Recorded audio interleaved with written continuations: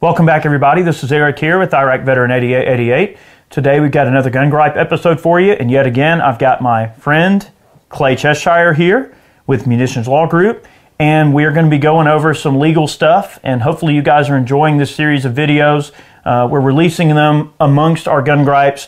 We hope that some of these topics that we're going to cover help people. And if you haven't, make sure you go back and check out some of the older content because it's got some great information. A lot of these videos that Clay and I are going to be putting out are going to be primarily related to gun business, right? You know, and in this particular video, we're going to be discussing what does it mean to be a responsible party on FFL. Okay, now that's a mouthful. All right, now when we talk about an FFL, we talk about a federal firearms license, basically a gun shop, okay?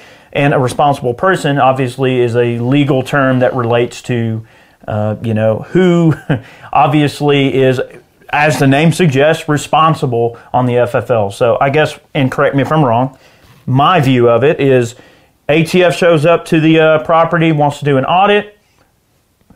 That's the person they talk to. It has to be a responsible person, someone who can get them records, someone who's responsible for making decisions. Am I right there? Yep. So the responsible person, or what we call RP, okay, is the person that is, or people that are in charge of the firearms practices, policies, and procedures of a licensee, okay? An RP is also the only person that should ever talk to ATF about any sort of an audit-related matter. Now, ATF may show up different in a criminal investigation with a warrant. They may want to talk to employees. That's a different situation. When we're talking about an IOI, which is not a badged agent, but a civil regulatory IOI from ATF shows up, the RP will be doing the conversation with that ATF official. So we're not talking, and just so we're clear, you know, the ATF all the time, they'll do stings and stuff. Like they'll go into a shop and they'll try to catch the employee saying something dumb, or they'll try to catch you in something you're not supposed to be doing. We're not talking that sort of thing necessarily. Now, if you run a gun business, now I know this because I've worked at an FFL before, okay?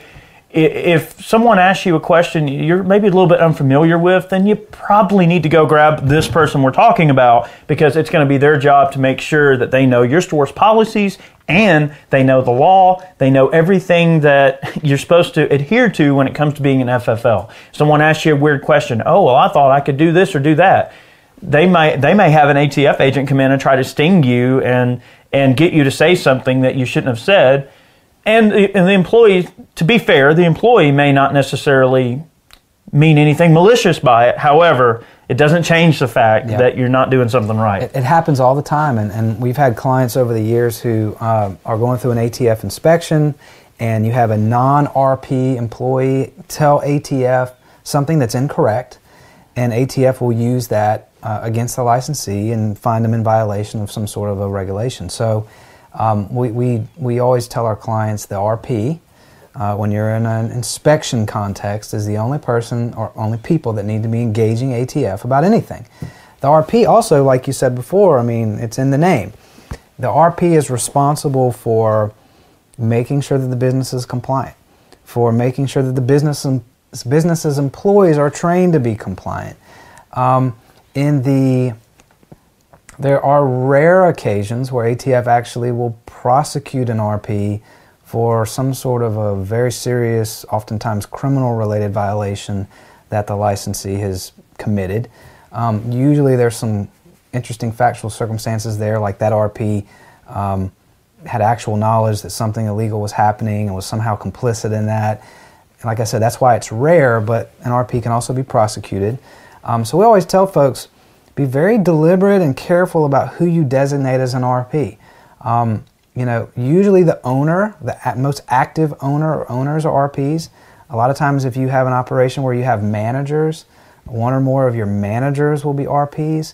But it's going to be people you need to trust, and people you need to trust are going to say the right things and be very careful about what they tell ATF if there's ever a conversation. That person can make or break you. Absolutely. And that person also, and correct me if I'm wrong, Clay, that person also makes sure that all the paperwork is filled out to standard. You know, there are sometimes very specific things when it comes to a 4473 in terms of how it's filled out. If the right, T isn't crossed or the right I isn't dotted, there's oftentimes an issue. So your responsible person will also be the sort of person who maybe, let's just say you have 4 or 5 guys at the counter working a gun shop, and all of them are submitting 4473s to the management for final approval.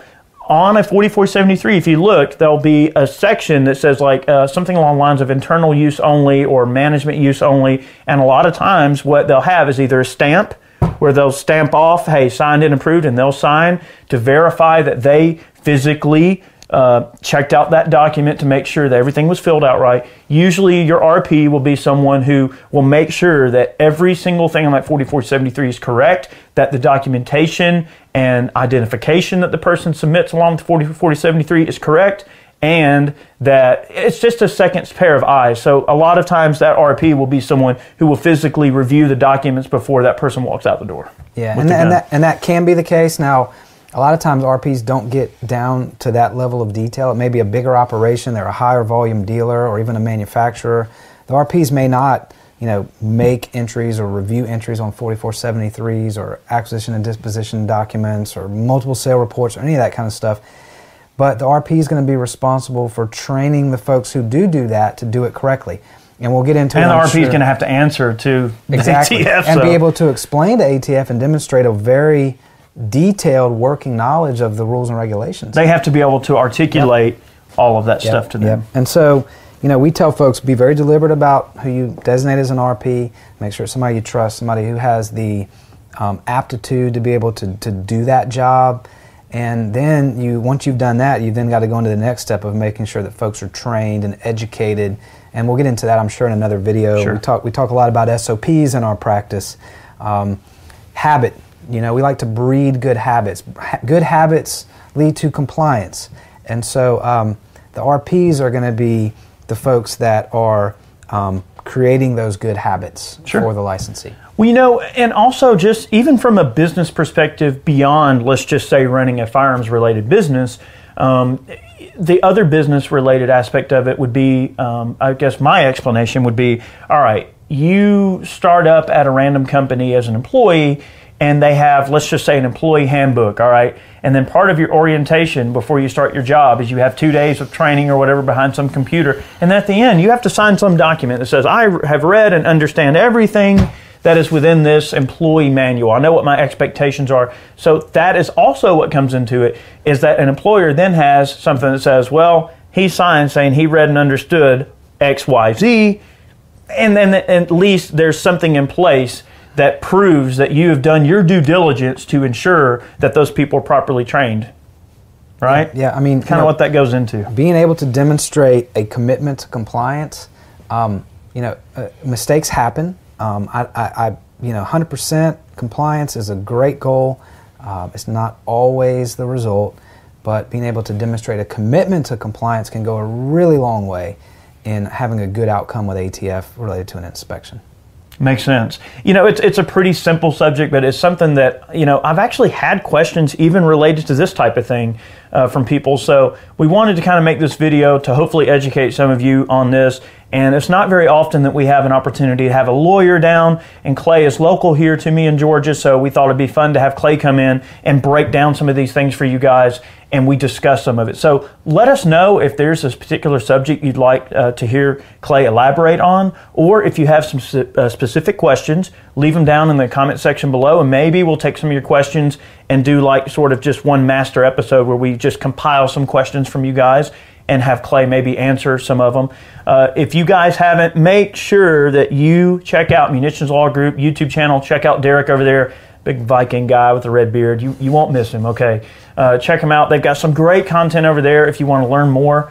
Or if you contact their group, they're a great bunch of guys. I've used Munitions Law Group in the past for a few minor things, and they are great people, very, very capable hands that you're going to be in if you ever contact them. Clay's a great guy, so is Derek. And you're definitely in the right hands if you have anything going on that you need their help with.